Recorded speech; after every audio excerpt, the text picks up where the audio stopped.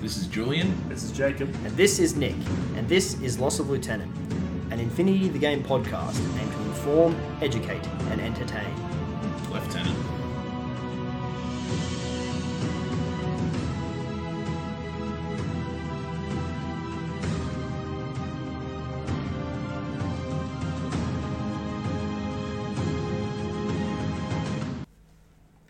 Welcome back, listeners. You're here with Julian, Nick, and Jacob returning. Has been a little while since we've had a chat. Episode. I'm back. Welcome back. But welcome back to Loss of Lieutenant or Loss of Lieutenant. Mate, we just cause, shitstorms wherever we go. I mean, we can't get it right. We get rules wrong, get the name of shit wrong. I remember the last episode I called the Mark 12 Mark II and wanted to punch myself. Well, but that's understandable. We get rules wrong all the time. For our American listeners out there, Australians call, or at least Australian military, call lieutenant, and most British as well. And all the Australian guys in the Infinity group, who are ex-army, which is a lot of them, got really triggered by that. Look, we've been saying it that same way since we started recording. Oh, I know. And it wasn't until we published our 8th episode. It's just because we're getting a following, mate. We're just getting huge. And people are like, oh, God, these guys are so good. And then they hear Lieutenant and they're like, oh. Unbelievable. Well, Triggered, yeah. Speaking of fans in America. Yes, we have some big news for everyone who's going to CanCon. Would you like to talk about this a little bit, Nick? Yeah, sure. So a fan of the podcast reached out to us, and he's designed a few patches based on his local area, and he got in touch with us because he's a massive fan, and we always love to hear from our fans. And he put some patches in the mail, sent them through to us, and has sent this lovely letter along as well, which I'll. So this is Bob Fletcher from. The Tidewater area of Virginia. West Virginia! Mountain Highway! I had to do it, I'm sorry. I looked it up on the map because I didn't know how far away this area was in relation to the places referenced in that song. West Virginia! And no, it's not. It's not West Virginia. Oh. This is the Norfolk, Virginia Beach, Chesapeake, Portsmouth, Hampton, Newport News, Williamsburg. I don't even know what that next word is. P-O-Q-U-O... Oh, don't even try. Don't even try. Sounds like a Native American name or something. And Suffolk. Yeah. Yeah, but... We're sorry, people from the Tidewater area. If you're in some sort of P county or something, we can't pronounce it. Yeah, but we sent some to get a bit of info about Bob and his local. To be fair, Americans can't say like Canberra or Melbourne, so it's Waterloo. Or any Australian city that's named after an English person or an Aboriginal, state or something like that. It's. I think it's only fair that we also butcher their names in return. I think that's completely reasonable. Yeah, I think it is as well. Yeah, so we reached out to Bob after he got in contact with us, and we sent a few questions through to him just to get a bit of info about his local area. And Julian, what's he got to say for himself? So the first question we asked Bob was, how long have you guys been playing? Oh no, we didn't ask him. That was the second question. Whereabouts does your group come from, and tell us a little bit about your community. And so he said his community is in the Hampton Roads or Tidewater area, right at the southeastern corner of Virginia on the Chesapeake Bay and Atlantic Ocean. The area is actually made up of 9 cities all clustered together. Norfolk, Virginia, Those places that I just read out. Yeah, pretty much. I'm just going to... Tidewater is notable because it's the largest naval port in the world, home to 4 of the US Navy's strike carrier groups. That's awesome. I haven't read any of this yet because I wanted to keep it for... I bet Varuna's really popular. Yeah, I bet it probably is, yeah. It's a big military town. My story is... USARF? No? No, there's not a lot of USARF players in America from what the stats of things say. I think there's a lot of AF players in general.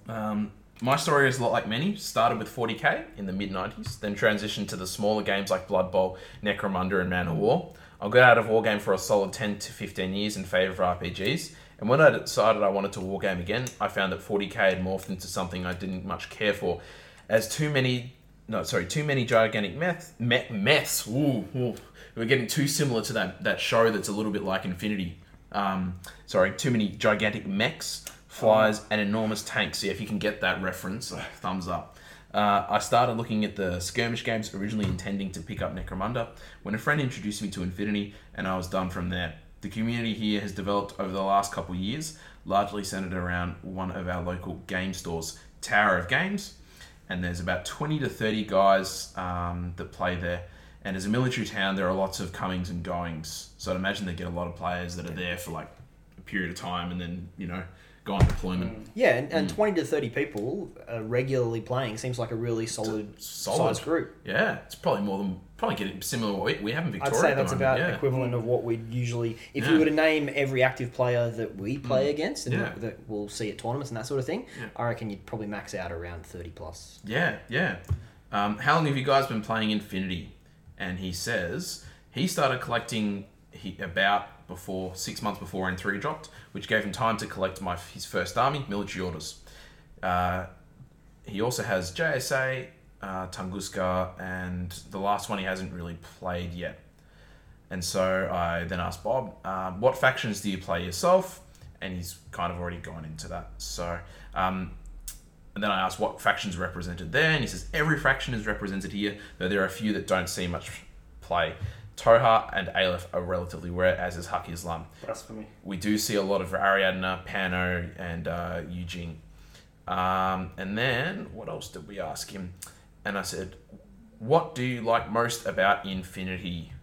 And he said, the thing I like most about Infinity is the interaction that is constant within Infinity. The ARO mechanic is what originally grabbed me, especially when I knew of other games where you could literally walk away from the table when it isn't your turn. That's huge, isn't it? I think that is a big comment from a lot of people with it, where they're like, what do you like about Infinity? And it's that constant interaction, but also being involved in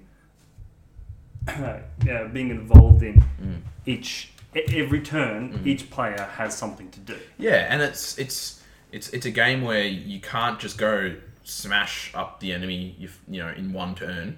You have to play a game where you're playing aggressively, and then with whatever orders you choose to do this with, insulating yourself and preparing yourself for what the enemy then can do, and sort of understanding what and trying to grasp what they're going to do, where points of interest are on the board, where potential firefights might occur, and setting up your AROs to interact with the game there, or potentially not setting up any AROs and letting the enemy come to you, or however you want to play it. So there's that depth of the game that just isn't there in other games. And he said on top of that, the interaction created more of an atmosphere of a game you play with someone and less against them, if you get my meaning.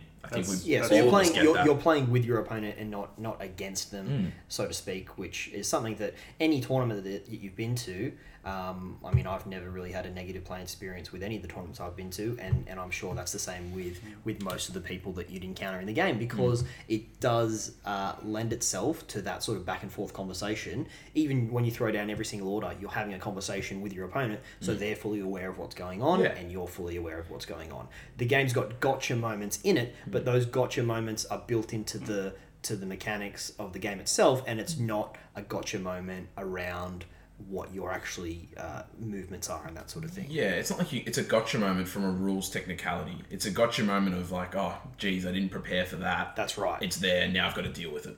And it's not like they do it and you have no ability to, unless you walk, move in front of a TO camera, then you're kind of screwed. Yeah. But, generally you'll have the ability to react to whatever appears on the game table. And so I asked them, what excites you most about 2019 for Infinity? I asked this before, obviously, the new year. He said, 2018 has been a really good year for me. Uprising happens and JSA gets an upgrade, Tunguska drops, and MR has gotten a huge overall. It's true, pretty much all of his factions that he plays have got new releases. I'm not sure what they can do in 2019 to wow me, but I'm sure they'll make a great effort at it. I think I would like to see the long-promised Paradiso Spec Ops update, something that provides a framework for campaigns, advancement of specific units, and narrative play. And that's interesting because that's something that we as a community have talked about a lot down here is starting to play tournaments where every single table, the terrain setup and all that kind of stuff is telling a story. And it's not such a, an ITS-based situation where you just go, I have to go and get that panoply or whatever. So Yeah, we've had a few narrative campaigns here. In last year, there was a couple of narrative campaigns that were run, and both loads of fun. And it does sort of give that more fluffy aspect of the game, as well as building in with the Spec Ops, which to have an official framework around how to run like a proper campaign, like what Paradiso is, but updated for the current rule set and a bit more maybe balanced. I'm not sure. Is definitely something that would come over really well, I think.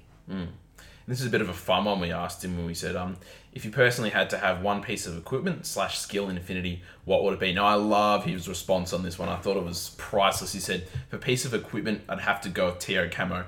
If I'm going to try to sneak out of work early, I need as much help as I can get. I thought that was the best thing ever. I was like, yes, that's awesome. Although I think Nick and I both have the upper hand here because we're both reps, so we can decide to leave whenever we want, pretty much. That's right. I have to head out for a meeting. Yeah. I'm going out for a site measure, and then I'm site measuring the TV at home. That's right, yeah. So, but hold on. And do either you have an answer to that question? What you'd love to have in real life? Go on, Nick. You first. You've really thrown me under the bus on that one, Julian. It's not something I've ever put any thought into at all. I mean, TO Camo, if I wanted to be a creep, maybe. That's terrible. Yeah. Geez, I can't even think of anything right now. The probably something like... what's that thing where you roll on a metachemistry? That'd be fun. Metachemistry. Because then every day's a new day. Every day you wake up and you see what you've got, what's in store for me today. I love it. That's awesome. That was good. I was thinking of having hyperdynamics level 2 so I could get into fights and just dodge everything. Do you get into fights often, Jacob? No, but I could if I had hyperdynamics level 2.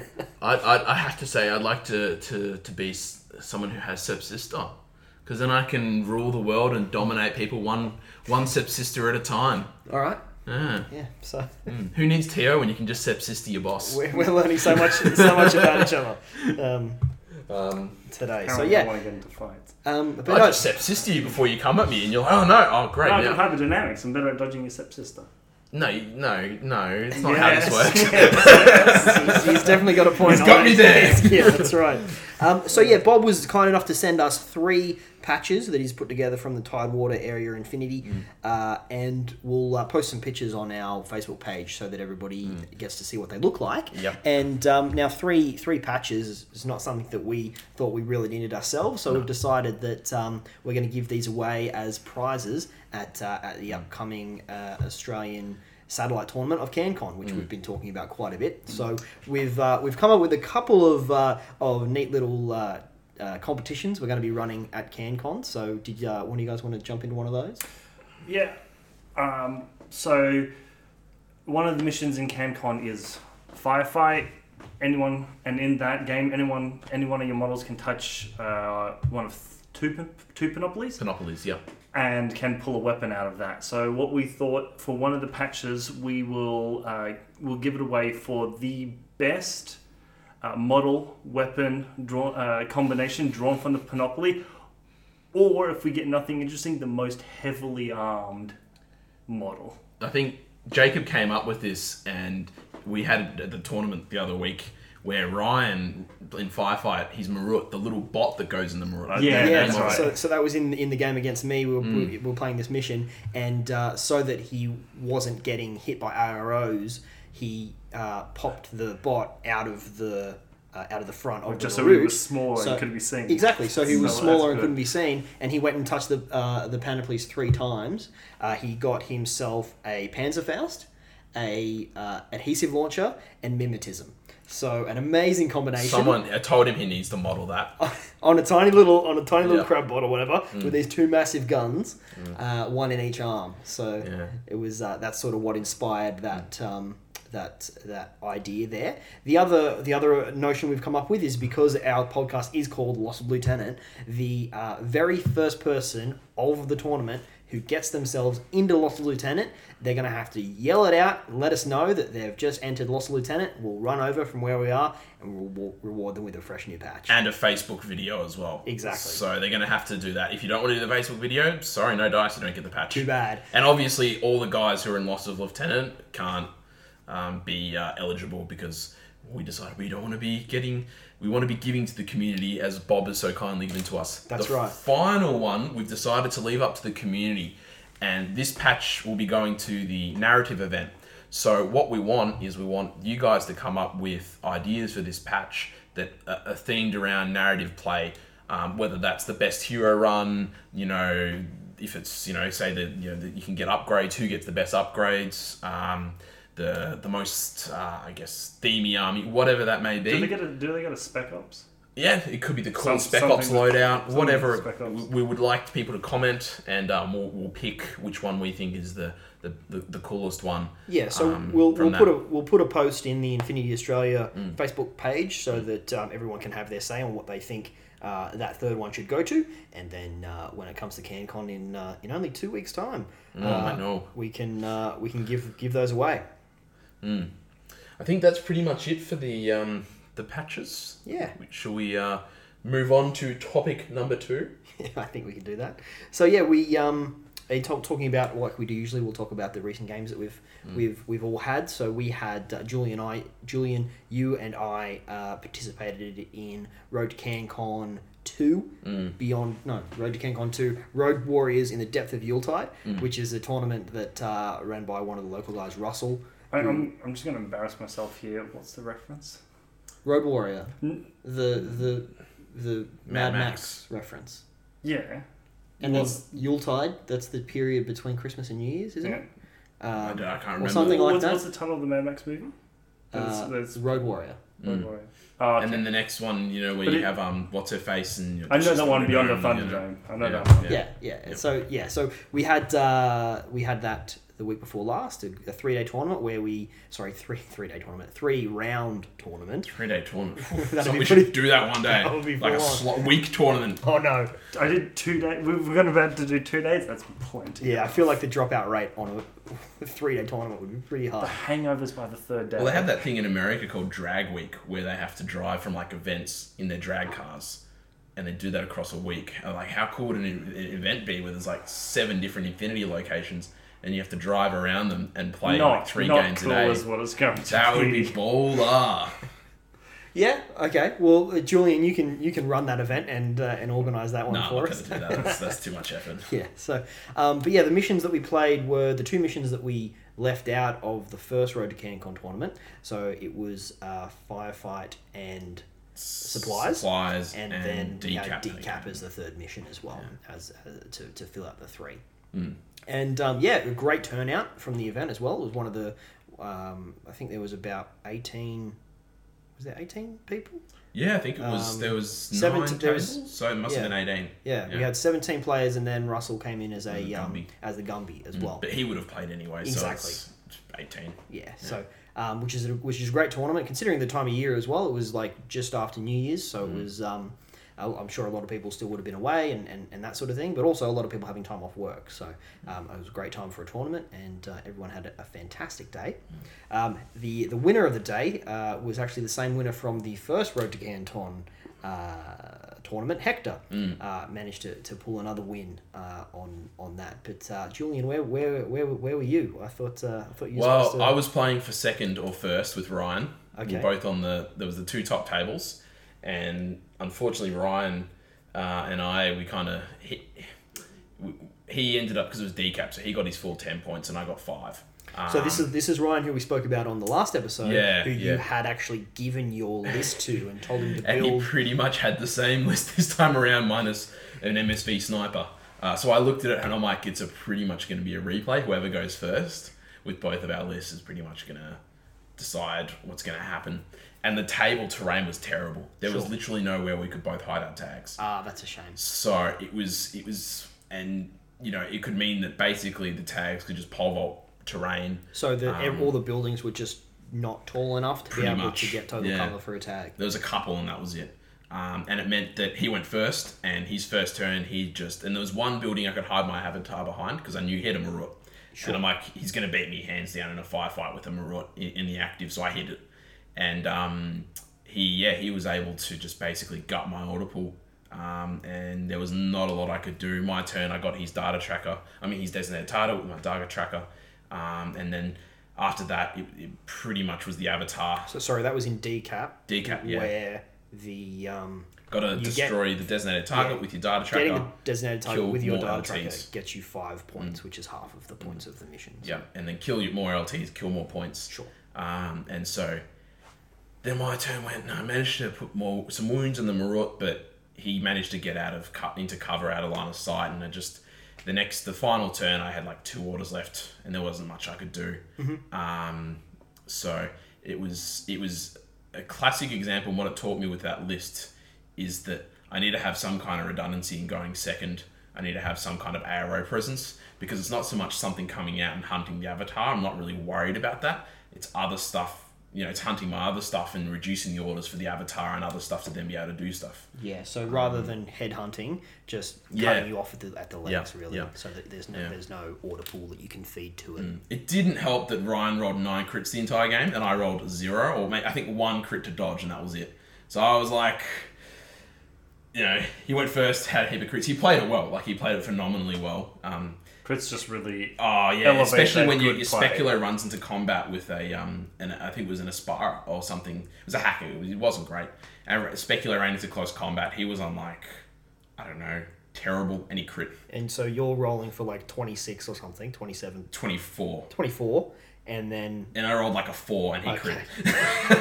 And I was like, all right, and that was my first turn, and I was like, it's going to be one of those games. I just knew it was not going to be a good rolling game for me, and it wasn't, so... And I mean, when it comes to close combat as well, that is always something that you do have to consider, because it is 1 die versus 1 die. So it can really go... If you roll that terrible number, it doesn't matter if they've only got close combat 14, and you've got close combat 22 with martial arts level 3. I think he was on 4s to hit. He rolled a 4. Sure. And I was like, as soon as that happened, I was like, I don't feel so good about this one right now. And I'm like, right, I just got to get a 16 or better, and then I'm out of the shit, and I rolled a 4 as well, and I was like, it's not looking well. The first game went well. I grudged Jono, who's a really good player, who's been to an Interplanetario. He's been over in Europe. Yeah, he's living in Europe and Germany at the moment, so he ducked down to Interplanetario. As you do. As you do. For a couple of games down there, and he did really well there. I think he was the best placed Australian off the top of my head. Was there any other Australians? There was a few others. There was I know that I've forgotten his name. That's terrible. Someone else was there. Someone else. Yeah, there's a few Aussies there. Hector wasn't there, considering he's Spanish. No, he wasn't there.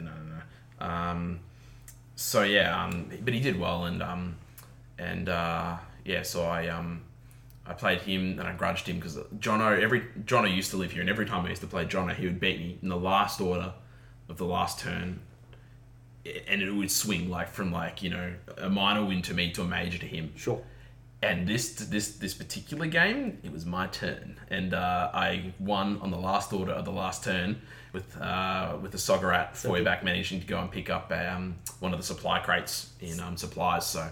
It ended up being, I think, a 6-3 win to me. Great. Jono got a minor out of that, and then round 2 I played. Who did I play round 2? Oh boy, it's getting to that point of the night. No, I didn't play Nick. I played Ryan on round 2. Alex played Alex. So I haven't played Alex before. He plays Haq Islam.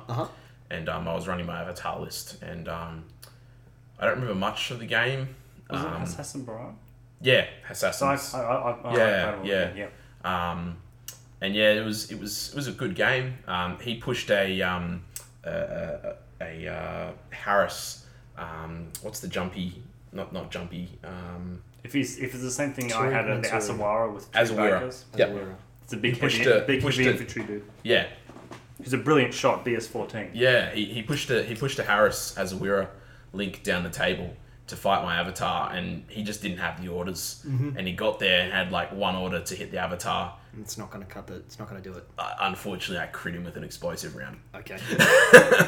and then it went down, and then the 2 Muibs that were with him on my turn were straight on the chopping block, and I ran a Kurgat around the corner and just hit one of them with a boarding shotgun, and the template hit the other one, and they were both dead. So, it was a pretty brutal game. So I think it ended up being 10-1 1 or 10-2 to me in that game. And then in the last round I played Ryan. And we were both playing for, either top table or, first or second. And yeah, he had that list that he pretty much beat me with in the last game. So it was... So does that mean Ryan took second place? He took second. Now, the interesting thing is, Ryan forgot to add 2 points into one of his missions. Hector won by 1 point. Ooh. So had Ryan have added his 2 points, he would have won overall. Oh, spicy. I found that out the other day, so I'm sorry, Ryan, for revealing your secrets. It reminds me of a tournament that happened to me as well a while ago where I won because another opponent who came second forgot to add points and then realised later on. So it happens, but it's at the end of the day, if you forget to add points, the onus is on you, not on the tournament's organisers. Yeah. So You fill that in, yeah. Yeah. Before Nick goes on to his round, I got one question for you because you mentioned you and Ryan, you had the Speculo. Yeah. And that mission has a data tracker. Mm. Now, who did you have as your data tracker? Because normally, if you get first turn, there's an easy choice. It's the Speculo. No, I put it on the grenade wielding Crackrock because he ended up rolling 6-4 movement, and Ryan didn't have an ARO on him, and so I moved him 6-4 with Impetuous, and then with an order, Spec Fighter Grenade. This cost me one order, and that was it. I don't think Impetuous troops can be a data tracker. They can. It's just they can't be REMs. Yeah. And irregular is what you're thinking of. Irregular can't be a data tracker. Yeah. Impetuous guys can't attach to. They can't be attached to Xenotech. Yeah. Okay. Yeah. So, but yeah, and that was a good trade. But I still didn't have many orders left because he gutted my order pool. So. I just wanted to know because that decision because if you go first, you're probably going to take this Speculo more often than not. That list is really lucky because there's 4 solid options to be a data tracker in that list, and that's why I like it. So I pretty much just look at because I got, I can hold. You don't declare data tracker until you're deployed. I can pretty much see where my enemy is and go, it's going to be this model, and that's it. And I just deploy 4 on a line, and I go, who's it going to be? And if I'm going, second, obviously in terms of deployment, it's an even better advantage. So yeah. Yeah, cool. I had a couple of interesting games. My first game was against Russell, who was running the tournament, and he was playing Morats. Monkeys. The monkey boys. Now I won the lieutenant. We were playing supplies. I won the lieutenant role, and I elected to take deployment, and he took the first turn. I set up a TR bot, set up a couple of nice ARO pieces. He was running a limited insertion list and had what's the Morat tag? Raichu. The Raichu. No, Raichu is a Pokemon. He had a Raichu. Oh, whatever. It's all the same. Someone please paint Raichu as a Raichu. I wasn't into Pokemon, so I think I was a bit too young for that shit. He had a Raichu, and he had the guy with the Feuerback in full auto. Sogarat. My man. Yep, your boy. And he advanced up the table with his Raichu, and I managed to crit it twice in ARO with the TR bot. You filthy boy! And then I was doing astonishingly well and just really throwing apart his entire force. In first turn, managed to take out the Raichu, managed to take out the Feuerback Sogarat. Yeah, the Sogarat with the full auto in turn 2, managed to take out a few other key pieces, and then was doing so well, unbeknownst to me, I'd taken out so much of his force that I'd put him into retreat. Juicy. Which I didn't realise. Now, I'm not sure what point he's supposed to announce that he's in retreat, but... well, if you put him in retreat in your turn, it's at the start of his turn he announces it. Okay, well, maybe so that's... I'd also like to point out that, did he have any Morats left? Yes. Because they're all immune to retreat. Of course. Yes, which is beneficial for him because he's in retreat, exactly. But he can go push buttons and stuff like that. He can still use them. Yeah. And so while he was still in retreat, he managed to... by this stage, it was in supplies. I'd picked up one of the supply boxes and thinking I had a full turn left, have just sort of set myself up, ready to go and take the other ones in the third turn. His third turn rolls around. He drops some smoke with his last order, runs across, opens the supply box, picks it up, and as he put the last order down, he's announced, and as the last turn of the game, I'll roll a die and see if I can open this box. And as he said that, I'm thinking, why will he announce this is the last order of the game? I've got my whole turn ahead of me. No. And so he successfully rolled, picked up the box, and it was a draw. And so I was absolutely devastated because that's the second time that's happened to me where I've had a defeat snatched from the jaws of victory, so to speak. And you are actually the master of that. I don't think I've heard of anyone else. Remember that game I played with you the other week where I put you in retreat almost in the first turn? That's right. I mean, you saw me. I was thinking the whole time, can't kill that because you go in retreat. You've got to be very mindful of it. The whole time you were thinking that way, I was on the other side of the table. You asked thinking me, to myself, why don't you just wipe me out? Yeah. Because there was more turns to happen. Because I wanted to keep you going until you had a third turn. You had your third turn in retreat. I would be basically not having to move and get points. Exactly. So it ended up being a draw for the first round, even though it should have been a crushing victory to the forces of the Imperial Service, which was quite annoying. But these things happen. And I'm sure I'll learn one day that even if I was just seeing red and just wanted to keep killing more things. And so I'm sure I'll learn one day that that's not the best way to go about it sometimes for certain missions. So then the second round, I was up against Ryan, who you faced in the third round, and he just managed to really give me not necessarily a bit of a schooling, but it was a 10-0 win to Ryan. Oh, he spanked you a little bit. And did he use lube? No. Did you do it by the second turn? No, we did have it. That's fine. Julie did that to me just recently. Yeah, we did play a third turn. There was a few lucky crits in there. Like there was one point where I'd walked on my Garuda drop troop from the side of the table, and he sort of walked up on the side of the building in cover. First face-to-face roll, I've got 3 decent hits, and Ryan rolls a crit on his roll. Which put him out of action, as it does, and it was also, I guess, against a force that I'm not super familiar with. He was running the Marut as well, and the Marut really did quite a lot of work taking out my order pool, because I didn't have very many things that were able to take care of it.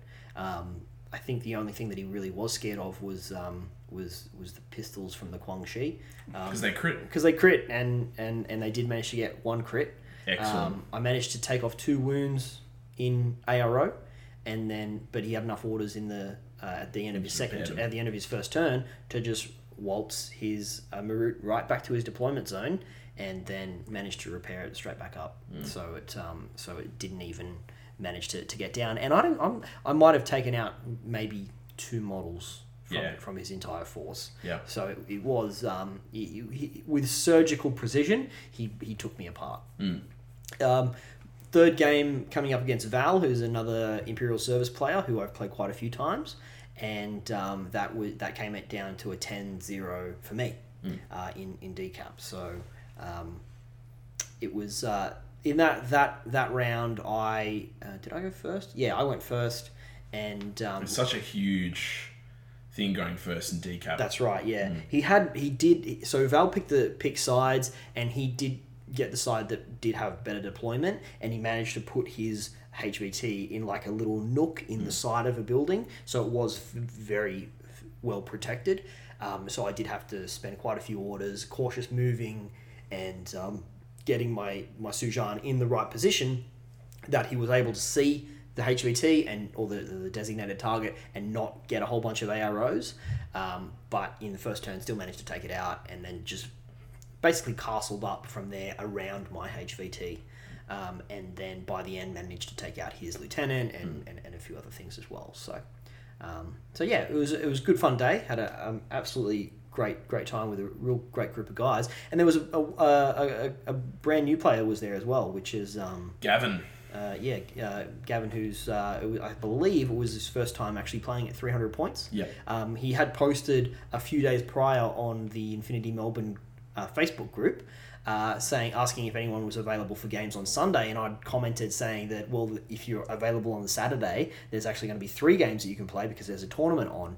And initially he wasn't able to go, but then he managed to convince his missus to let him out for the day, and came along, and I think he had a great time as well. Yeah, I think he did. Yeah, we've recently had a bit of a boon in quite a few new players coming on the scene in the Melbourne area, which is great. New handful. Yeah. So I think 4 or 5 guys. Yeah. I think I happened to be playing Luke when Gavin and all that were having a game, or at least 2 new players that were very new to it. Yep. So yeah, we just sat there and just like, if you need any help, just ask us about a rule, and we'll probably hopefully know the answer to it. Yeah, and I know, Julian, you've had a couple of games with some of those guys. I've had a game or 2 with some of them as well. So it's great to see the community picking up a little bit. What about yourself, Jacob? You've had many games recently. I've had a couple. One that I've been told to keep secret, both to protect my dignity and Julian's potential CanCon list. Yeah, potential CanCon list. Julian was mean. Oh, I wasn't mean. I mean, I didn't use any lube, but you know. Yeah. No, it was a list that I learned a valuable lesson from. So I'll take it. I'll take that as a victory as far as learning to play the game.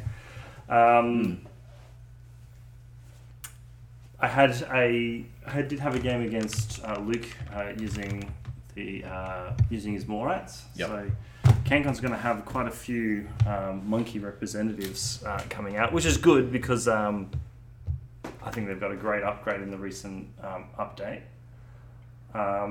So his list had the Foyt Sogarat, as well as. I think everybody loves that guy these days. Oh, he is. There is no reason not to love him. It must be after our last episode where Julian would not stop raving about him. Well, mate, what can I say? I'm a trendsetter. I come onto a podcast, I talk about the Avatar. Now everyone's playing the Avatar at CanCon. It's like, you know what's going to happen, right? I'm going to talk it up, and all the Combine players are going to come, playing Avatars, and I'm going to rock up, and I'm going to run like a Sciavora or Carontid or a Sphinx, and everyone's going to be like, oh, what's this? Nobody's going to have any idea what to do. Yeah, they're like, oh my god, a Sphinx, what the fuck? Or even better, I'll run, what's its name, the HI TO camo that's S5. I'm not sure what that is. Anathematic. Anathematic, and they'll be like, a 40 mil camo marker, what's this? It must be a Sphinx, and then a plasma rifle will appear, and they'll be like, fuck! Yeah, except your anathematic gets squashed. No, it won't. Fucking, have you seen a 3 burst plasma rifle putting people at -9? It's pretty brutal when you think about it. Yeah. You get 3 hits on them, 6 saves, which is quite brutal. Also, one of the greatest, I think, combined army models that they've got, especially especially considering how old it is. Anyway, yeah. So I was playing Luke. He had the Sogarat. He had a Gaki and Preta battery. He was trying out the new Rodok profile, the Killer Hacker device, and then a team of robots. That was the HMG as well as the Total Reaction HMG as well as the M drone. I was taking one of my CanCon lists for. I think I'm doing Supply Supremacy, and I'm not sure whether it's going to go for another competition. Had a 4-man, 3-man, Myrmidon, Link, Hector, Machion in one, Ajax in another, and a couple of few other pieces. So we had that game, and it was a really good game. I think it ended up being 7-3 or 7-2. I made a mistake at the very end of not stopping him getting secure HVT. Sure. That's something that you can easily overlook as well, particularly in missions which have got 2 classified objectives. You'll the person might get that one classified objective. Objective. He's done with his classifieds. Exactly. They'll get one during the game, and then at the end of it, you're like, they might have their last turn. You're like, oh shit, he's now just circling around my HVT, and I didn't even think of that. And yours, he wasn't secure, and you're like, oh, This is not going to end bad. And I went first, so I had obviously put down my HVT first. He got the Zerat, infiltrated it happened to have had a helicopter platform above it, so we just popped it there pro and left there for the entire game. And the reason I didn't try and secure it, as we were playing Firefight, and I was scared of him getting rid of an expensive, kind of resilient, but kind of not so resilient piece. It was about 40 points. I didn't want him to kill that. So it was a good game. He used a Soggerat as well as he possibly could have. He got unfortunate. He had an unfortunate luck that I got a Myrmidon chain rifle. So the 16-point dude pulled a monofilament close combat weapon out of the box, and with I think my last order went around the corner and cut the Soggerat in half. And I didn't crit either, so that was really unlucky for him because he could have actually survived that. So that was really unfortunate for him. That's making me mad right now. Like, that poor guy, you know. Think about his little monkey family back home. Yeah. And he and we had a little we made one mistake with his M drone. We both thought it had mimetism because I'm used to Aleph. I think all the robots except for the Probots get climbing plus, and so the 1 extra point. I thought it was the same for Combine. They all got mimetism. No, just the Q drones. Just the TR bot. Yeah. Which I'm not mad at that it happened. The only thing I'm mad at is Ajax did roll to fire at it and did roll 3 10s while it was in suppressive, which is 3 crits. It was instantly wiped off the board. So it sounds like you're mad. No, I'm mad that I didn't get to take a picture and put it on Facebook. Because then Ajax proceeded to assault into that one, smack it, assault into the next thing, smack it, and then kill a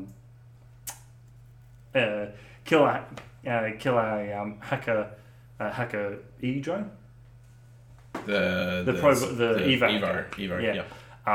So which assault, that's where you get to move, and attack? You get to use your entire movement as a short skill to get into close combat. Line of sight at the start. Sure. Yep. It's like a charge almost. Yeah. And that one you have to make a decision between shooting a Spitfire, Myrmidon, or Ajax. And Ajax was coming at his face, so we decided to go for Ajax. And I banked on him being able to take the armor saves. I think to his unfortunately for him, I think he just missed. But yeah, he did really well to bring it back to I'm pretty sure it was just a minor victory for me, and it was just I think partly my dice were hot during that game.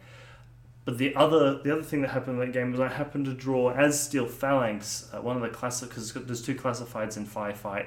I managed to draw the classified Predator. And that's the conditions for Predator to get 1 point from it is kill in melee 2 enemy models.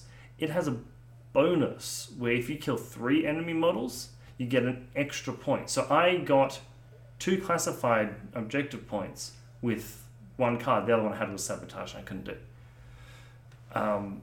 Yeah, and that's an interesting change we've seen with the new the new classified deck. There might be 2 or 3 classifieds. There's 1 more classified that has a bonus, which is the you have to be in it's capture. You have to be in Civivac with their HVT, and if you get it back to either your side or your deployment zone, you get an extra points for it. Yeah, and 1 more has a bonus, which is like +3 to your whip roll if you have line of sight to the HVT. And there's other ones in missions like the global symbol gives it supremacy. Oh yeah, but I mean actual cards, on the cards where we get 2 points where the card itself can be worth more than just 1 point at the end of the game. Which is an interesting thing to consider if you are to draw that card. Like if you draw something like Predator, playing Steel Phalanx, for example, I think it'd be a no-brainer to take it because or JSA, you've got very close combat orientated forces. To roll the dice on a different faction that might have maybe 1 or 2 pieces in your army that are decent at close combat, for the potential. But then in saying that, to get the extra point, you still need to kill 3 things. I haven't drawn Predator in all the games I've played for CanCon. I've not drawn it myself either. In saying that, we're both going to draw it come the tournament. Well, I've drawn bloody the veteran. The net undermining. Oh, that's such a shit mission. You say that, but I play Still Phalanx where everything is veteran. And and in Combine, I have a lot of stuff that can do it as well, but it's just a shit mission to do. But net undermined is so easy because you just have to get into their half of the table and roll a die. It is the most easiest one to do. It's not net undermined. I'm thinking of it as another one. You're thinking of a different one. Yeah. I can't remember though. It could be the one with the HVT. Yeah, there's one with the HVT. I think you have to get in base contact and do a whip roll on it. Yeah, and it's not easy to do with the models I have in Combine at the very least. Yeah. Isn't the Avatar and the Specular? Are they? They can both do it. Yeah, run up an Avatar and just touch. Yeah, I haven't had a mission. I haven't had that happen where I've had the Avatar. Yeah. Well, maybe we should move on to our final topic. Yeah. For the show. We just wanted to. I guess we covered on our recent games and that sort of thing. The main topic for today we wanted to talk about is going to be list building. So we just wanted to have a bit of a chat about sort of the different approaches that we take to list building, how that sort of philosophy, and even down to like the actual process that we go through when we're building a list. So, Julian, did you want to start us off on for what's it look like for yourself? Oh, okay, you're throwing me under the bus. I actually hadn't thought about it. Every time. Oh, just all right, fine then. Julian, I'll give you a pass this time. Jacob, take it away. We did just mention that we have a bunch of new players. So, and I know that the answer is going to be for everyone here. What do we use to actually build our army? Because Warhammer has a whole bunch of third-party stuff. What do you use, Julian? I use the army app. Official army app. Army builder. On I do it on the computer. I hate the computer because it's in the weirdest order ever. Whenever I'm taking a shit at work, I'm on my phone on Army Builder. Yeah? Yeah. I find it having to flick back between the... Your reaction was so like nonchalant. You're like, oh yeah? No, it's because I'm thinking, because that's me as well. Yeah. I knew it. The fact that, like, the way that it's built, where you have the one page where it's got all the units, and then it's got the different page where you've got your army. Yeah. Whereas on the computer, I can actually see it all at the same place, and then if I want to look at the weapons, it'll give me an overlay of the weapons on top. If I want to do the filters, it's easy to access. I only use the mobile app if I've forgotten to print out my list when I go to play a game. The ultimate thing would be on the tablet, but I can't at work pull out my tablet and walk into the toilet with it now, can I? Why not? I do. Mate, if blokes at work can have wanks at work, like, I think you can do anything in the toilet. Julian, what kind of a workplace are you in? I'm in construction. That's what I'm in. Like, people are like that, mate. They're fucking grotty. You should see some of these bloody site toilets that are there, mate. I went to one today and I could not tell the toilet bowl apart from the skid marks. It was fucked. Yeah. Have you had one of your guys tip over one of the porta potties on somebody? Oh no. No. But we had. So list building. Yeah, list building. So what's the first thing you do when you open up Army Builder? Maybe there's a tournament coming up, and you want to build a list. What is the first buttons you press, and why do you press those buttons? I always go for generally midfield. It combines the exception because they don't get many good options, but it's similar. I always generally go for midfield skirmishes if it's not a non-kill based mission, but most of them aren't. So like your mine layer infiltrators? Yeah, your mine layers, forward observers, and I think that's an overhang for me for playing so much Ariadna for so long. I find such safety in having those forward deploy skirmishes. I think that's something that influences a lot of your list building. Even if you look at Combine, like I don't take like Shroud for example, but I take Krakrots, which do a very similar role because they start up a little bit further forward. They're dodging beasts. So if you get warbands running at them shooting chain rifles, I'm like, cool, I just dodge on a 13 or a 16 depending on what I get. Or I'll throw a grenade at you at 16 and probably kill you. So your first consideration when you start building a list is how do I protect that midfield if I let's say my consideration is I look at how I'm going to force my opponent to play my game, not play theirs. And so I pick units that are not that force the opponent to either expend orders inefficiently doing stuff. Mm-hmm. So that might be inefficiently going up to a button and having to destroy a mine on the way in, or a decoy camo marker or whatever it may be, in order to push that button for fear of a mine going off or for fear for it being a camo that surprise boarding shotguns or whatever. So I always look at ways. I'm a real big short ARO player, and a lot of my lists are built as such where and that's why I tend to gravitate towards skirmishes as my first selection. When you say short ARO, so chain rifles, boarding shotguns, something that's effective in close range. Yeah, and I find that's often the best. For me, at the very least, the best way of doing it, because as opposed to a TR bot or a camo sniper or something. Yeah, like that. I will take them, but I find for me, and I don't know if it's my dice or I just find those units not effective for me as a player. So I like to play the mid-range, close-range ARO game, and you see that in all my combine lists. I always take 2 Icadrons generally. I always take 2 Crackcrots. And I've generally got Datarazi in there, and they all fill that close range, short arrow game. And it's the same if I take a Rodot KHD. He's got a boarding shotgun, so generally he's hiding somewhere that he's playing that short range hacking game with a whole stack of repeaters, but he's also sitting there as a boarding shotgun holding up an access route. And there's 2 reasons to that, because unless you're having to stop people from pushing buttons, and then I will have long range arrow pieces, but if it's a mission where they have to come at you to do things, you're fighting them on your terms. They're not fighting you on your terms. And so that's where I always like to build my lists around, is I like to build lists that make my opponent play on my terms, and where I can dictate how I want to go around playing the game. So what about you? Yeah, what's your first thing you think about? It really depends on what army I'm building. The army lists I've been playing around with lately. Obviously, I'm a Yujing player. I've not actually delved into any other factions as yet, apart from Yujing and its sectorials. Yeah. So, building a Yujing list... I think it's a rare amount of dedication to a particular faction. I mean, I'm sure I'll branch out one day. I'm just not yet, I'm just in my comfort zone. I like where I am right now. So, I totally agree with Julian's take on midfield skirmishes. When I'm building a vanilla Yujing list, the first thing that I'll go to will be to Guilang, which are infiltrating. They've got a forward observer option, and the forward observer option's also got that deployable repeater, which means you're not only getting a midfield specialist, but he's also got MSV1, someone who's great at hunting other midfield camo pieces. He doesn't get grenades, doesn't he? No. But they do have. I think they might have anti-personnel mines. They've got mines, but they don't have mine layer. Yeah. But he's also got a deployable repeater, which means that gives you the ability to then spread a bit of a net to impact on your hacking game.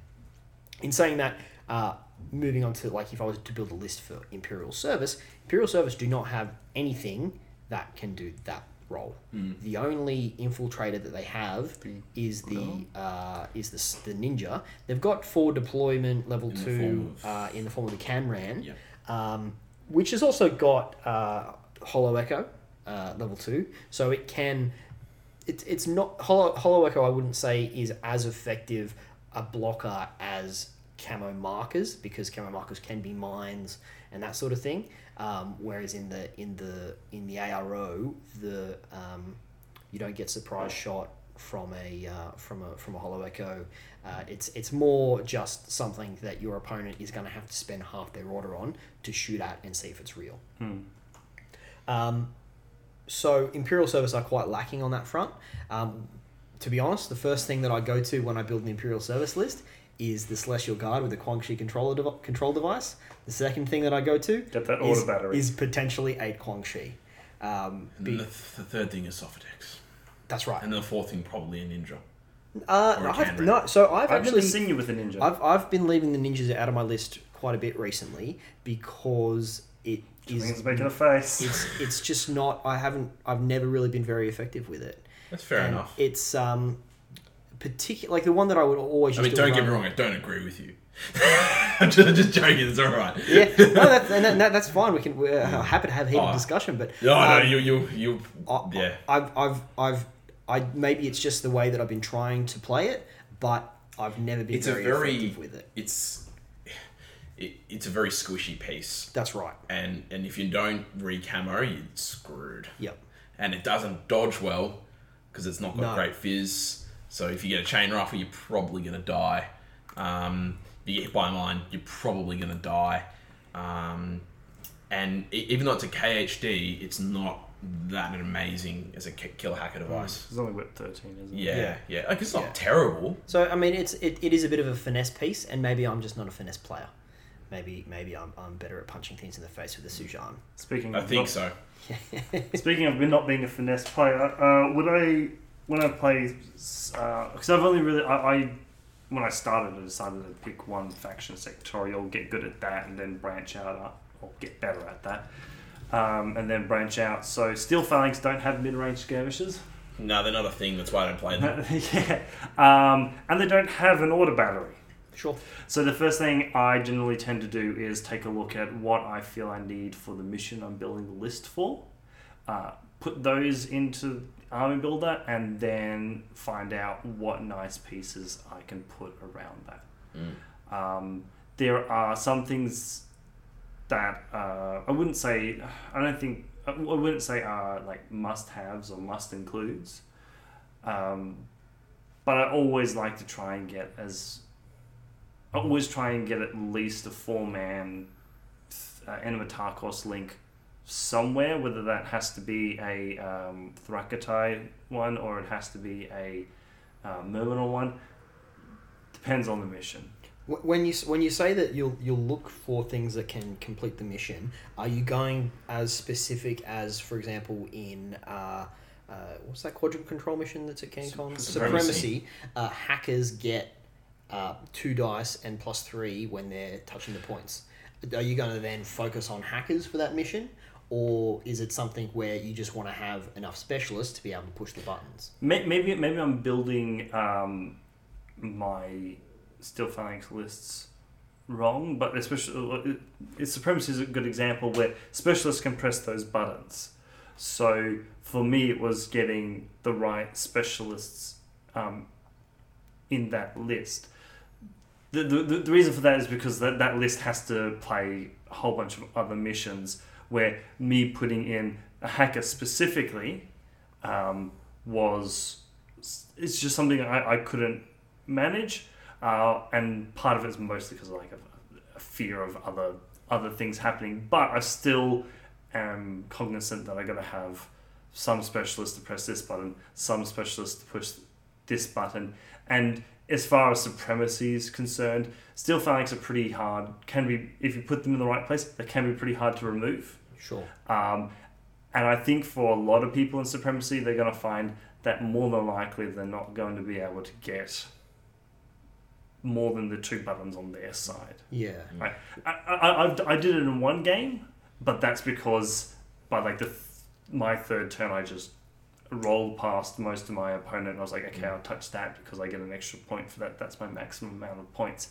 But I'm expecting, getting prepared for a difficult game or a challenging game, and therefore I'm happy to just press those 2 buttons and deal with capturing the zones more. Yeah.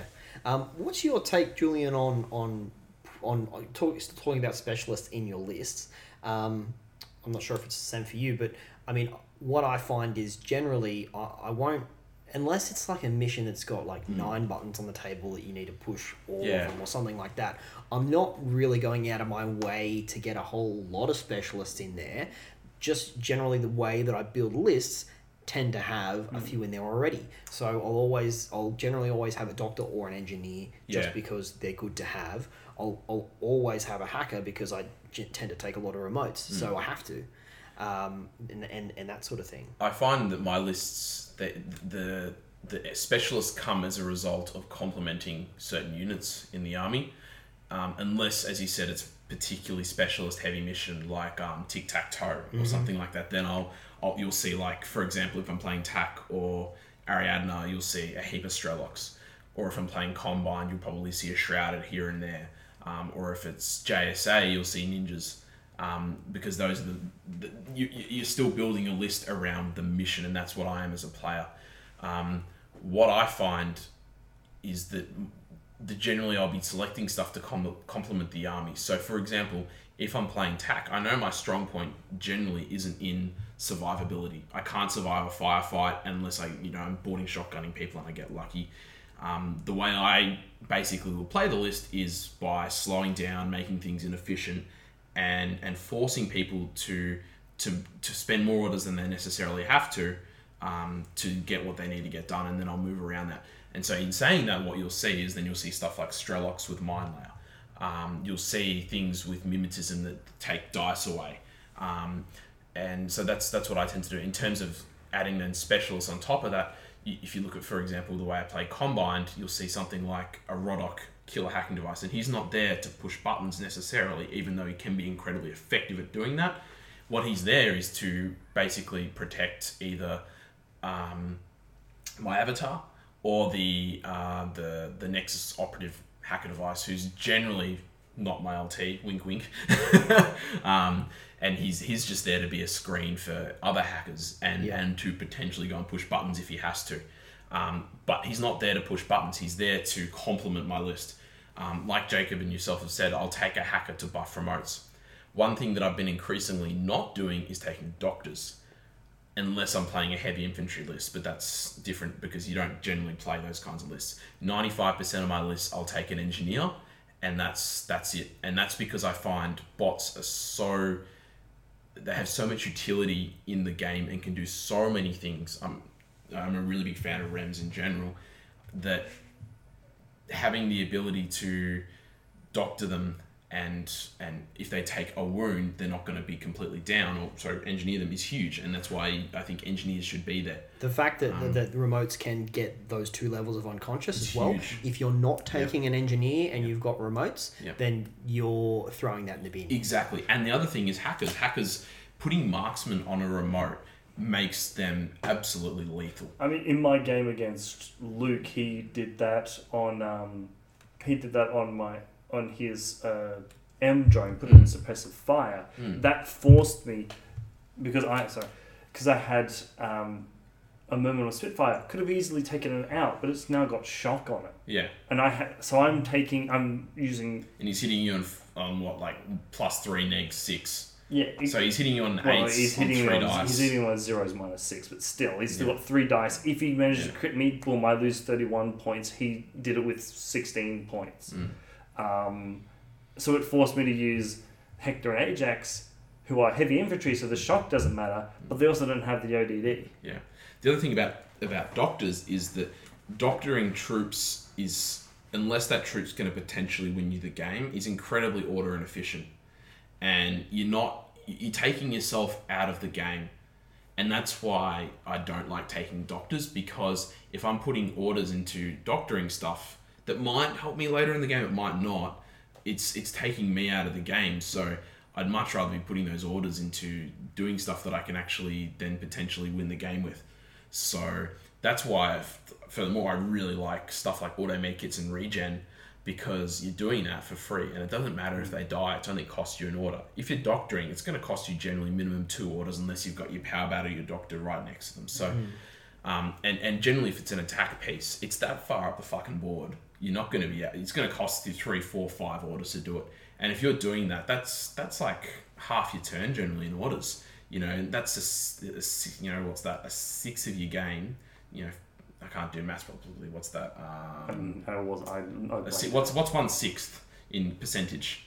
16%. 16%. 16% of your game you've spent doctoring something, and that's taken you out of the game for 16% of the game. Which, when you think about the amount of orders you spent doing that, that's 6 orders you could have been pushing a button.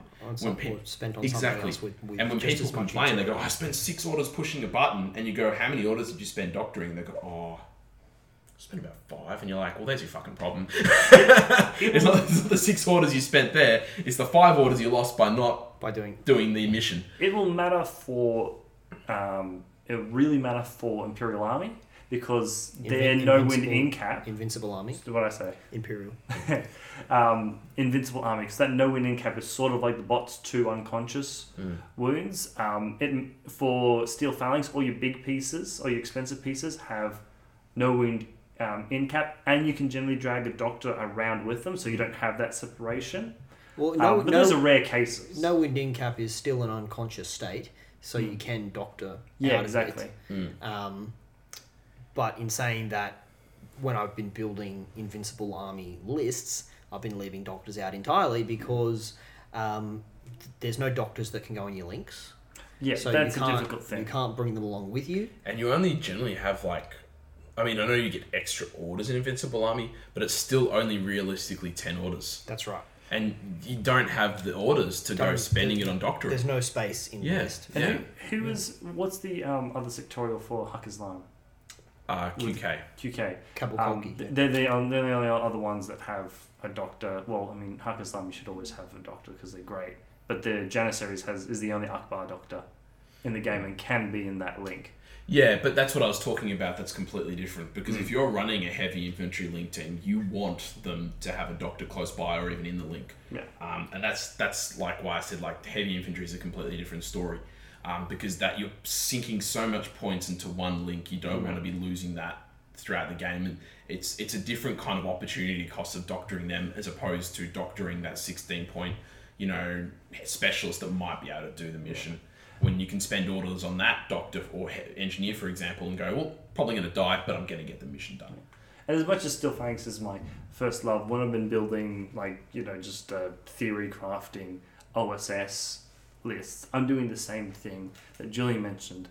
I'm looking at my lists and saying, oh, I've got lots of robots, so I'll take a sulfur take. That means I've got the engineer. I happen to have a doctor in that case. I'll take myself. They just throw that in for free. Yeah, it's great. 6-2 movement, no wind in-cap, 2 armor. But wait, there's more. No wind in-cap as well. And whip 15. And all the little power-bots. I've got lots of REM, so I may as well put in... We can all profess our love for the sofa tech. Yeah, put in a hacker. And by the time I'm finished putting together my list, inadvertently, I've got a hacker, I've got a forward observer, I've got a doctor, I've got an engineer. I've got all this, so I don't have to concentrate on specialists. And I think for most armies, especially the vanilla ones, it's not too difficult to sort of get into that sort of position. It's when you start getting into Morats, for instance, you really pay a premium to even get a forward observer. And the thing, I think it's like a trap for new players and most experienced players as well. The trap that they get into is like the classic one is what's going on with the avatars at CampCon at the moment. People are preparing to face avatars. That's fantastic, but what happens if you don't face an avatar? Exactly. And even then you face an avatar, you don't kill the avatar, you gut its orders. That's the way you deal with an avatar. If he doesn't have orders, he can't kill anything. Mm-hmm. So what people should be preparing for is, in a list and putting a list together, is preparing for certain situations that might arise from in the active turn or whether that's a reactive turn that allows them to be able to effectively deal with problems as they arise. So one of those is the classic example. There's a camo marker around the corner. Next turn, it's going to push a button. You go, crap. There's not a lot I can do to get around that corner, discover them, and kill them. I've got my 16-point sensor bot. I run up, I spend an order on the way through, sensor, come around the corner, put marksmanship on it, dead. I've spent 4 orders. I then push the button myself. 5 orders. Because the sensor bot's a forward observer as well. Yep. I haven't taken that piece to specifically counter certain models. I've taken that piece to fulfill a certain situation that has arisen. If I then lose that piece, and I know that situation's not going to arise later in the game, don't give 2 shits. I think a lot of people, they'll sit there and they go, oh God, what happens if I encounter a heavy infantry link? What am I going to be able to do to fight it?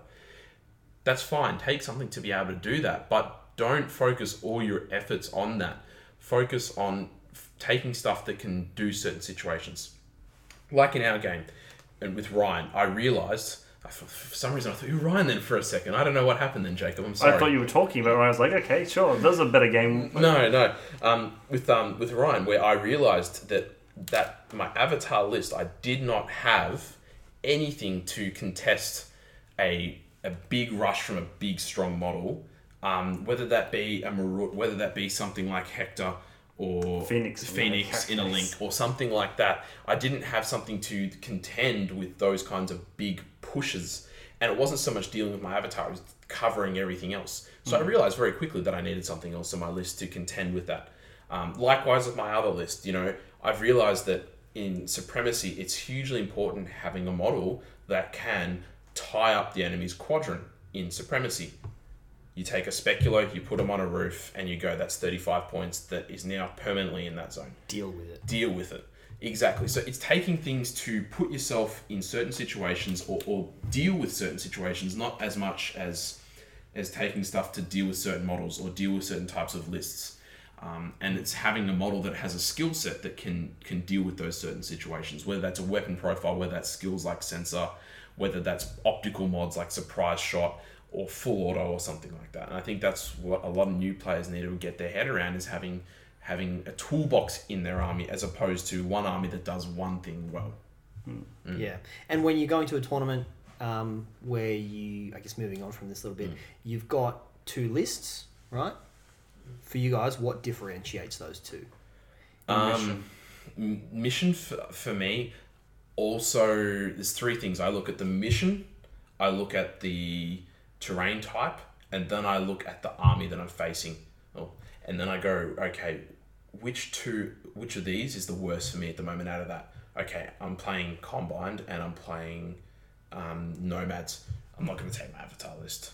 Okay, that's what I have to focus on. Because of the hacking. All the hacking and stuff like that. All right, I'm playing Combine and I'm playing Caledonians. Probably not going to take the avatar list.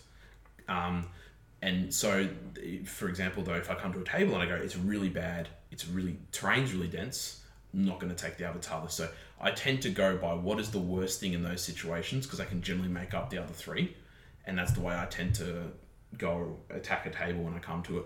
Yeah, I guess the approach that I've been taking, it really depends on the mission layout. If there is a mission in the mix that, so for example, if you're playing highly classified, then you want to have one of your lists that can definitely fulfill all those objectives that you're going to get from that deck. Absolutely. And that's the sort of situation where you do want to have one list that's very much focused on that mission, and the other two, if it's a 3-mission tournament, likewise in Firefight, where you don't want to have too many specialists. Sure, because that can be a crutch, because your opponent's getting points for killing more specialists.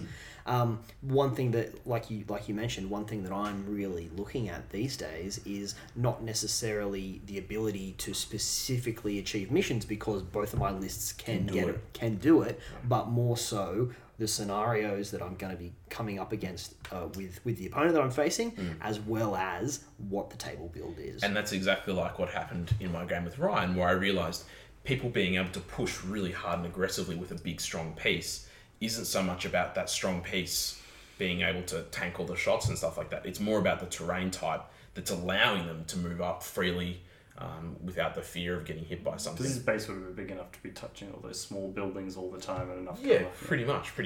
Do you guys ever maybe look at a tournament, the missions that are coming up? And I know, Nick, you only play Yujing and all its sectorials at the moment. But have you, even with that, have you ever looked at a tournament and all its missions and decided the army that you regularly play you're not going to play because it's just too at the moment, with the way your experience is just too difficult to actually play that list or that army? Yeah, I looked at the CanCon missions and I was like, not going to take TAC.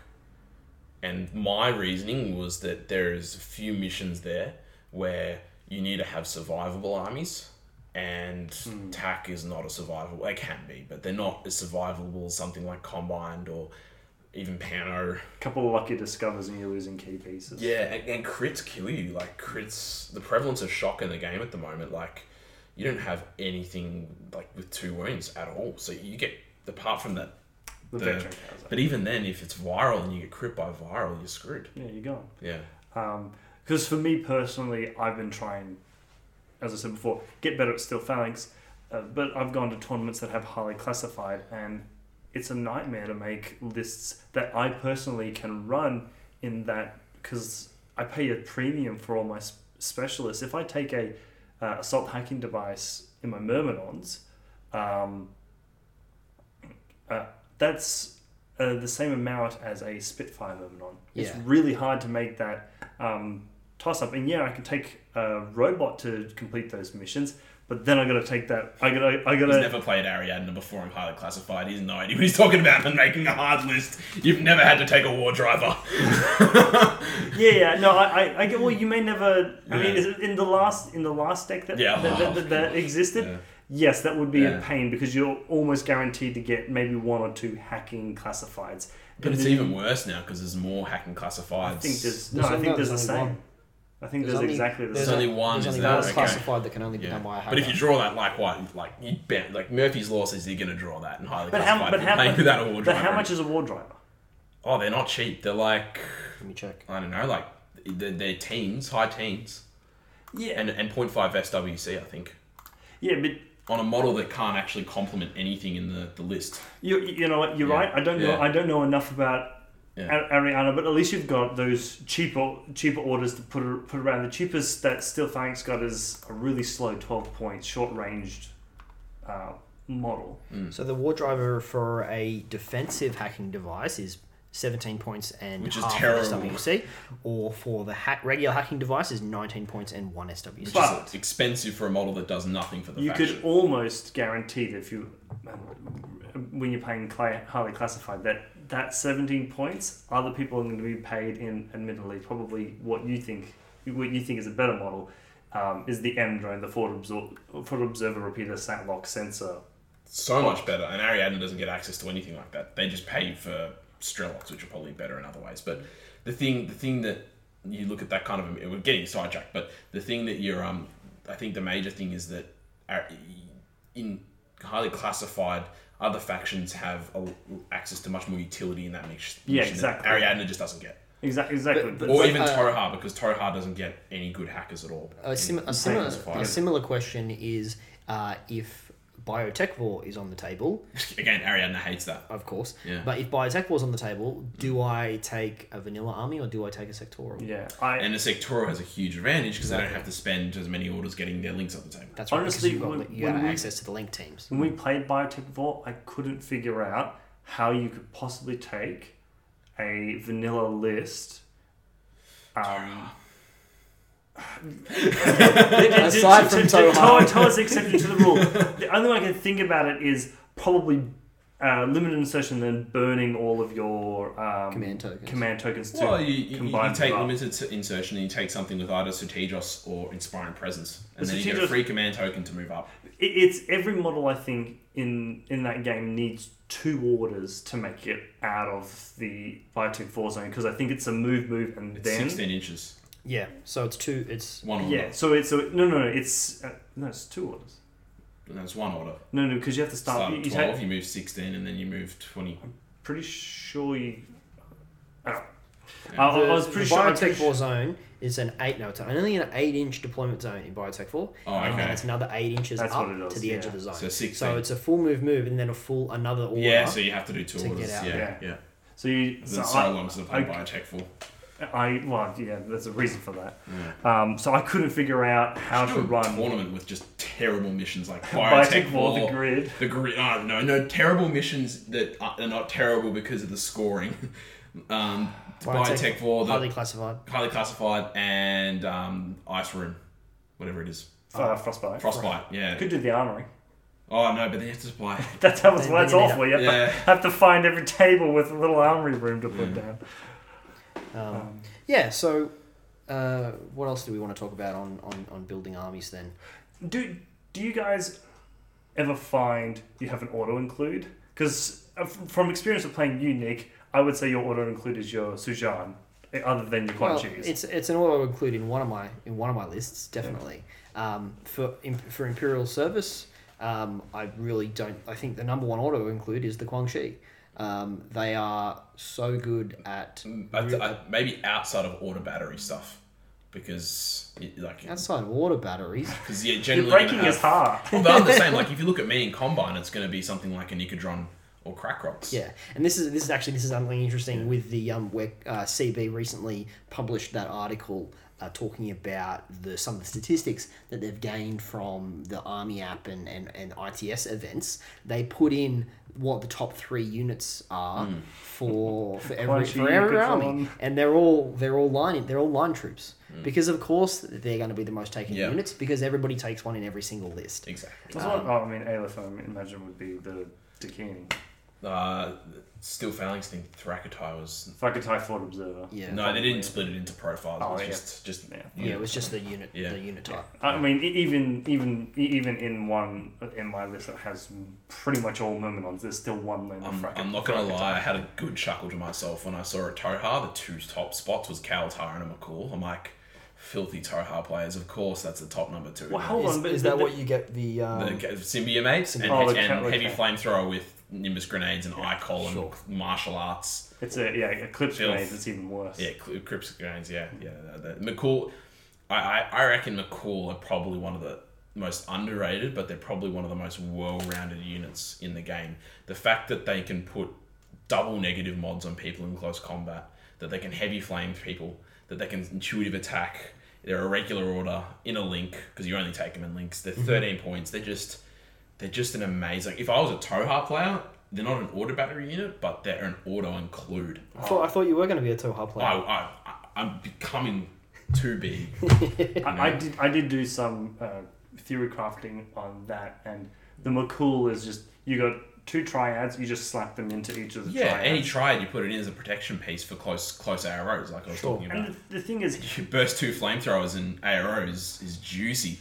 Guys like them exist in other armies in slightly different forms. Data Razi's close-ish. But it's the inclusion of the fact that they have a heavy flamethrower, not a chain rifle. And they're better in close combat than most things, realistically. Almost everything. But that heavy flamethrower, you've got the damage 15, the burn, they're just amazing. Yeah. At what point in the list building process do you guys pick a lieutenant? It depends on the mission and what I'm trying to achieve.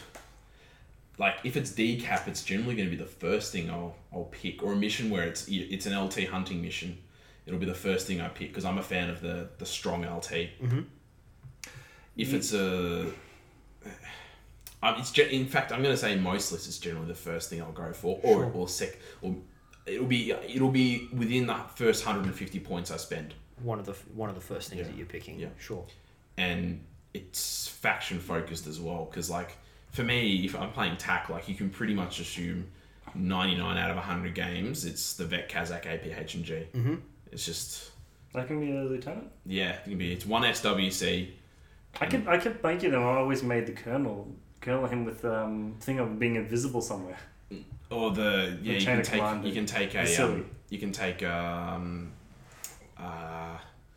can't even remember in TAC. It's been that while since I played them, but yeah, I think with TAC, you can afford to lose the veteran Kazakh APHMG. If you've lost him, generally you're probably on the back foot anyway. So it's kind of like it's a difficult situation. But I just like the fact that he's a strong tanky LT that if you have to, you can put that LT order into him to get extra mileage. And you can always do that and then reform the link as well. So I actually tend to put him in. Now that I think about it, last, and I think that's more because I'll build the list and then I'll go to the little thing that has the Hector. X. It says it says X. It has a little X. Yeah, a little thing that has Hector written in. I just go. It has X and ITS, and I'll click on it and go, "Oh, you don't have a lieutenant." I don't think I've ever seen a game where Jacob doesn't run Hector as his LT. The problem is he's been really working for me. The extra, particularly in these missions, he's quite strong. These missions, he is. I mean, I've had ones where he stood there in suppressive fire against Quan Chi. Link, and he's just gone bam, because he can only ARO against one of the Quan Chi. He's just like dead Quan Chi, dead Quan Chi. Is like in supremacy, you can have 71. But not only that, you can have him in the middle of 2 quadrants and go on the last turn. If you're going second, I'm going to put 70 points with my LT order here. 70 points with my LT order there. Yeah, I had a game with Kevin where I took the middle and I took my back. I made sure I had my back line because he was playing Starker, had Raul in the back. I didn't want Raul to take my back line. And I just ran Hector up and sat him in his quadrant. I think he managed. I think with an entire Darude. What are they called? Is it Darudes? Druze. Yeah. The Darude Sandstorm Link. Burst. Not burst 1, 2, or 3. It's burst. Yeah. But it took. It took all. As the game goes on, it's like. It took. Your burst increases as the game goes on. It took all of them to equal 74 points. So they were 3 points more than Hector. So he can, and he just stood there and just took armor saves. Druids get X-Visors, don't they? Do they? I think they might. And if they do, someone has to now model Darude Sandstorm sunglasses onto him. Christ, okay. And Darude Sandstorm headphones onto all their No, Druids. well, I mean, I know at the very least they get MSV2. Here's my Darude link. MSV2 sniper. Mm. Yeah. MSV2. You think about the sunglasses. We're going to have to make that now our official photo for this episode. Is a photo of Darude. When he's on like the stairs. No. It's the one who's got the two women on the boat. Yeah, they don't all have X-Visors, but a whole bunch of them do. Well, they are now going to be called the Darudes. He gives Steel Phalanx something that they kind of like, which is this nice flexibility. I once used who are we talking about? Darude or Hector? Hector. Because in when I went to BrizCon, we had hunting party, so I wanted to have. I had 2 of the dactyls with the adhesive launchers, and I had a similar sort of plan you were sort of talking about. I mean, they're a terrible unit. I don't know why I took them, but with Hector, I could very easily say I've got 4-man link of Myrmidons. I can split that link up, and somehow I could split that link up to include Hector, and then I have like a 4-man and 3-man link. And I think Hector can be a leader of the Myrmidons or the Dactyls. And the same thing I'm finding in this one is I can move him and say, oh, he's leading the Thracatile, now he's leading the Myrmidons. 2 wounds, armor 5, Spitfire or plasma rifle with X-Visor. The only thing I can hope for is to play Firefight and get ODD on him, and he'll be a full Myrmidon, and it'll be great. Let's just hope that doesn't happen. That's right. So long as it's not against you, what do you care? Oh, I do care if he's got ODD. I'll cry a small puddle of tears. Everyone comes and is shaming me and hugging my opponent. Well, is there anything else you guys wanted to touch on then around your list building ideas or how you go about it? Or I think I'm all done. I think I'm cooked. Yeah, well, we've currently been recording in what is 35-degree heat outside, and my house has seemed to have turned into a bit of an oven with no air conditioning, and we've turned the fans off so that we don't have the constant hum in the background of the constant hum in the background of the recording. So it is pretty warm in here. So I think we might call that a night, but. But thanks for that, guys. I guess a quick shout out to the White Noise boys. To White Noise. Julian will be guesting on White Noise in the next episode. I'll be recording with Ben tomorrow, which is very exciting. And my goal is to mention Loss of Lieutenant. How many was it? 20 times. And if I get 21, you've offered to give me a gobby. That's with terrible gag reflexes, but I'll take it. That is not accurate. No.